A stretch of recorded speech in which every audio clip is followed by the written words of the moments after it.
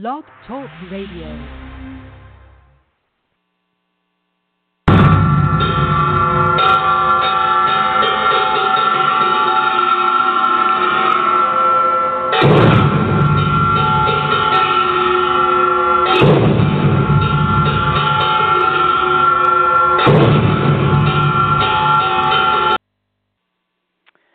Hello, everybody. This is Marcy Ann, and I have such an interesting story to tell you right now. We got a new request for our decree group, and this one is just going to be fascinating to see how it turns out. And discussing it right now also fits right in with my current series. My other series that I'm doing right now, Ladies, We Aren't Going to Win This Battle, where I have been discussing the cause and core of woman's secondary position in life on Earth, when actually we were first and man came out of us. The Earth life progression is from the polytheism of primitive man to the Vedic texts of Hinduism to monotheism, starting with Abraham, to Judaism, to Jesus, to Catholicism, to Christianity, and finally to the Pauline theology, women be silent in the churches, suffer not a woman to teach a man, and wives, submit yourself to your husband, ending with his final personal belief, you know what, men, it's better if you just don't have anything to do with a woman. And the whole patriarchal hierarchy of the Catholic Church is built upon this premise. Poor Paul, you know what, he'd been a highly educated and very respected, successful leader within the Jewish culture. He was a member of the Sanhedrin. And it was years and years after Jesus had been here that Paul had his what he called Road to Damascus experience, where his story is he met the resurrected Jesus, and that's what began his Christian experience. And apparently at this point, his wife became intensely irritated because Paul lost all of his standing in the Jewish community, so, of course, so did she. And now it seemed Paul was actually part of the insurrection instead of persecuting the infidels. Paul had actually nearly supervised the stoning of Stephen, and now he's going to be one of them. And his wife became the great heralder of Paul's treachery, spreading that news of his betrayal throughout the land. Well, Paul was eventually imprisoned, and from prison he wrote letters to everybody. And these letters eventually were made into our King James Bible. So in the Bible, Paul called his wife his thorn in the flesh. He prayed for her to be taken away. He advised the guys of his day to just leave women alone. They're not to be trusted. They'll turn you in. They're ferocious, and they just can't be reasoned with. Kind of sounds like Adam to me, This woman you gave me made me do it. It's really pitiful. Well, let me tell you the story about the Decree Group, our new mission. Because if you'd listened to the first two programs in this series, you've learned that the time for praying is over. Just a hoping and a praying isn't going to cut it today, because it's time to command. Speak the word only, to decree a thing, so it shall come to pass. Know ye not that ye are gods? This is all what Jesus said while he was here. He said to let this mind be in us that was in him. That even though he was in the likeness of a human man, he thought it not robbery to be considered equal with God. And he said he did what he saw the Father do, and he said what the Father said, because his Father lived in the kingdom of God, which he said was inside of us. So he heard and saw what the Father did through the consummate source energy that energizes everything. Everything we see, everything we hear, everything we feel, everything we think and say and do. So this consummate source energy is within us. Because if it wasn't, we wouldn't be alive. Now, there's only two kinds of energy, waves and particles, and in the wave form, it's pure consummate source energy. So Jesus called this source energy his Father. He called it the kingdom of God. He called it the kingdom of heaven, and sometimes just heaven. And as a particle, it creates forms, and we're one of those forms. So everything is energized by pure source energy.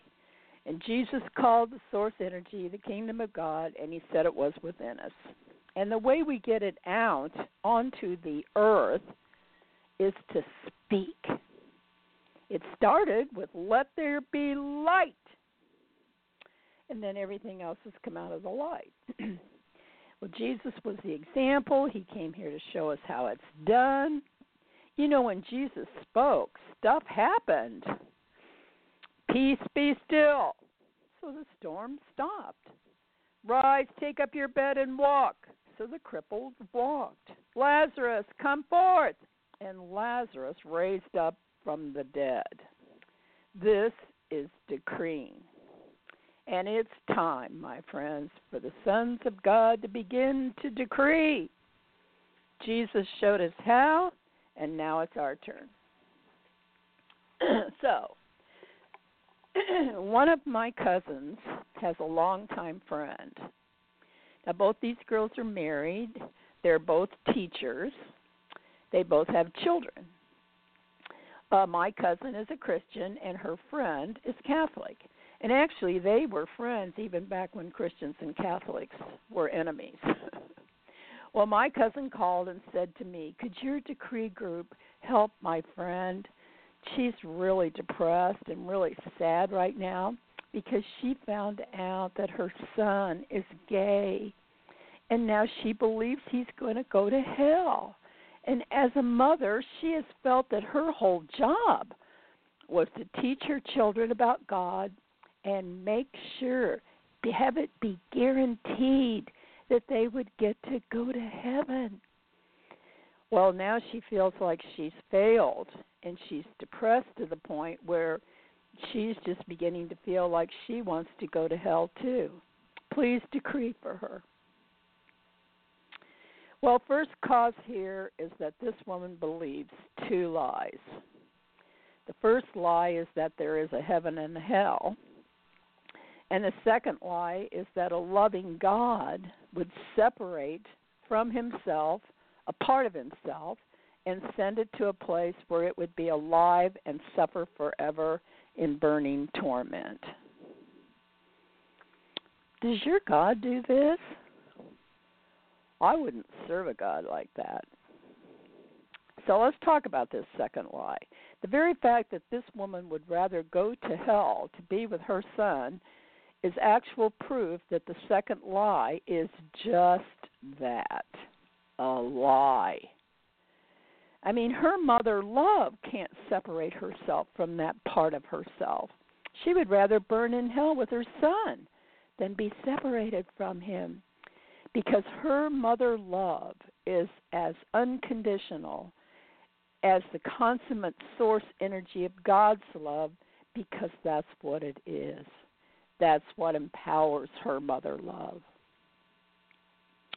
Actually, the King James Bible says there is nothing that can separate us from the love of God. Nothing. God's love is the consummate source energy, and that's all there is. I remember so well going to a week-long retreat down in the desert here in California, and every day we did a meditation that allowed us to visualize the supreme ultimate source energy, representing the masculine, in oneness with the deep, representing the feminine, as they consummate their love. And the consummation produces a liquid light substance that we would then allow to enter into our crown chakra and then flow down throughout all of the 250,000 systems of our body, composed of millions and millions of individual cells, and each cell would receive a portion of the love liquid. Now, during this time, we would receive healing for any emotional traumas or physical diseases. And then we visualize this light love liquid flowing out of us out into the outside environments of our world of form, to our loved ones, to our neighbors, to our city and state and country, and then out onto the earth. And eventually it reaches into the farthest places away from the light, into the darkness, where the souls of the corrupted and compulsive, deceitful and jealous, angry, resentful, greedy, evil ones are. And they struggle every second, try to get even just a teeny, teeny drop of the love liquid. There is no place that the love liquid cannot go. The masculine, feminine love liquid is the life force of everything. And nothing can separate anything or anyone from the love liquid. Is there suffering? Yes. But there is never separation. Is there life eternal? Yes. But Jesus taught reincarnation. When John the Baptist was beheaded, the disciples were pretty shocked. Why didn't Jesus go and get him out of prison? Why did he allow him to be beheaded? So they asked Jesus, who was John the Baptist?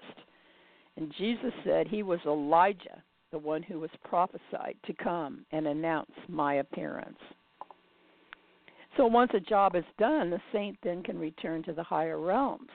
And you'd be surprised to learn how many of the so-called tragedies that we've grieved about are those who have been here before. They're sometimes called bodhisattvas, and they've come back, done their job, and left. Because we can never be separated from God, because we are the form of God. So now we know the truth about lie number 2. Let's look at lie number 1, belief in heaven and hell. Well, we've already shined the light on hell, because if it was a place, at the very least, you don't go there and be tormented forever. All of life is a choice. God doesn't send anybody to any place. God is neutral while we make our choices. And God presents all of the possibilities, and then we get to decide for ourselves. Isn't that fantastic? But God wouldn't make up a situation like that if he didn't think we were capable of making good choices. Now, would he? Because that would be cruel. If God knew that we were stupid, sinful, evil beings, and if God knew that we were going to make choices that not only would ruin our own life but the lives of others, wouldn't it be cruel to set up something like that? What kind of a God do you believe in? Is your God vengeful and mean and cruel and one chance and that's it? I can hear you. Oh, no, God is love. Well, let's look at this setup then from the eyes of love. God looks at the forms that he and the deep have created together, working together in love to produce the pure love light liquid of everything. And he sees within that form of pure light liquid love the image of himself and his true love. They are the creators, and their creation are the sons and daughters, you and me. So he knows that this idea that they had to create human forms included all of the wisdom and knowledge of God within it, so that it could make excellent choices, which are only in its highest and best good.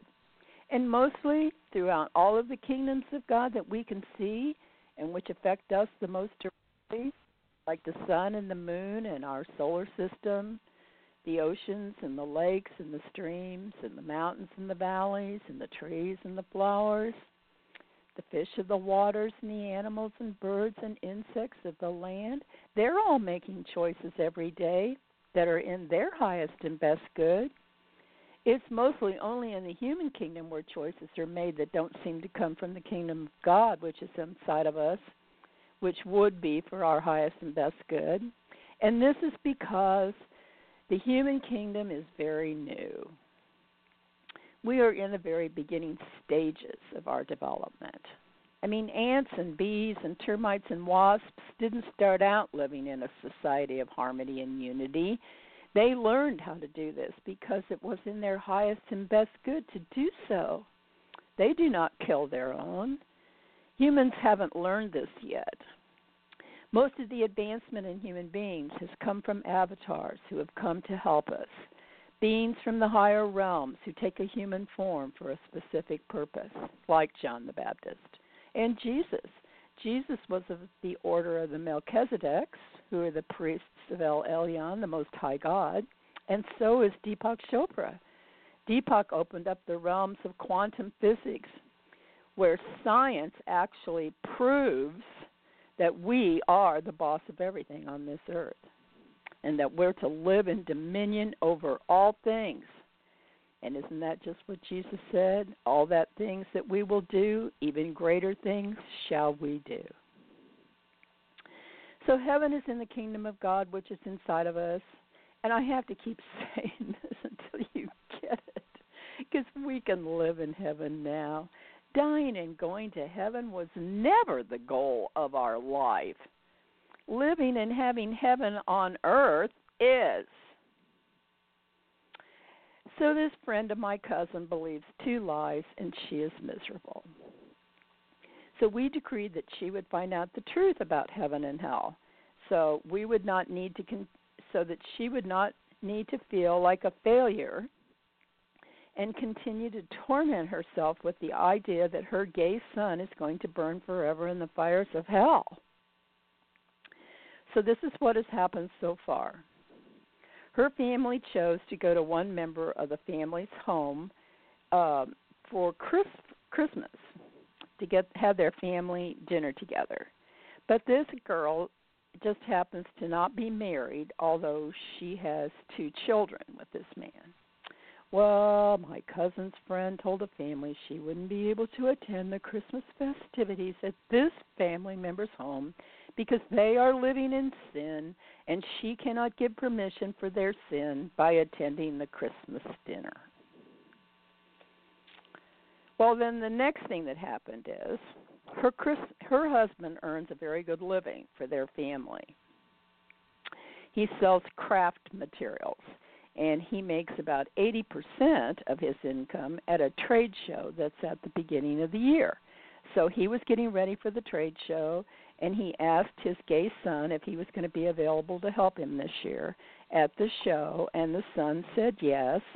And then the next thing that happened is that the day before they were to leave to go to Atlanta to go to the trade show, the son announced his engagement to his significant other, and they set their wedding date. Gay marriage is now legal in the state of Indiana where this is all happening. Well, the friend of my cousin is so beside herself now. She tells her husband they can't go to the wedding.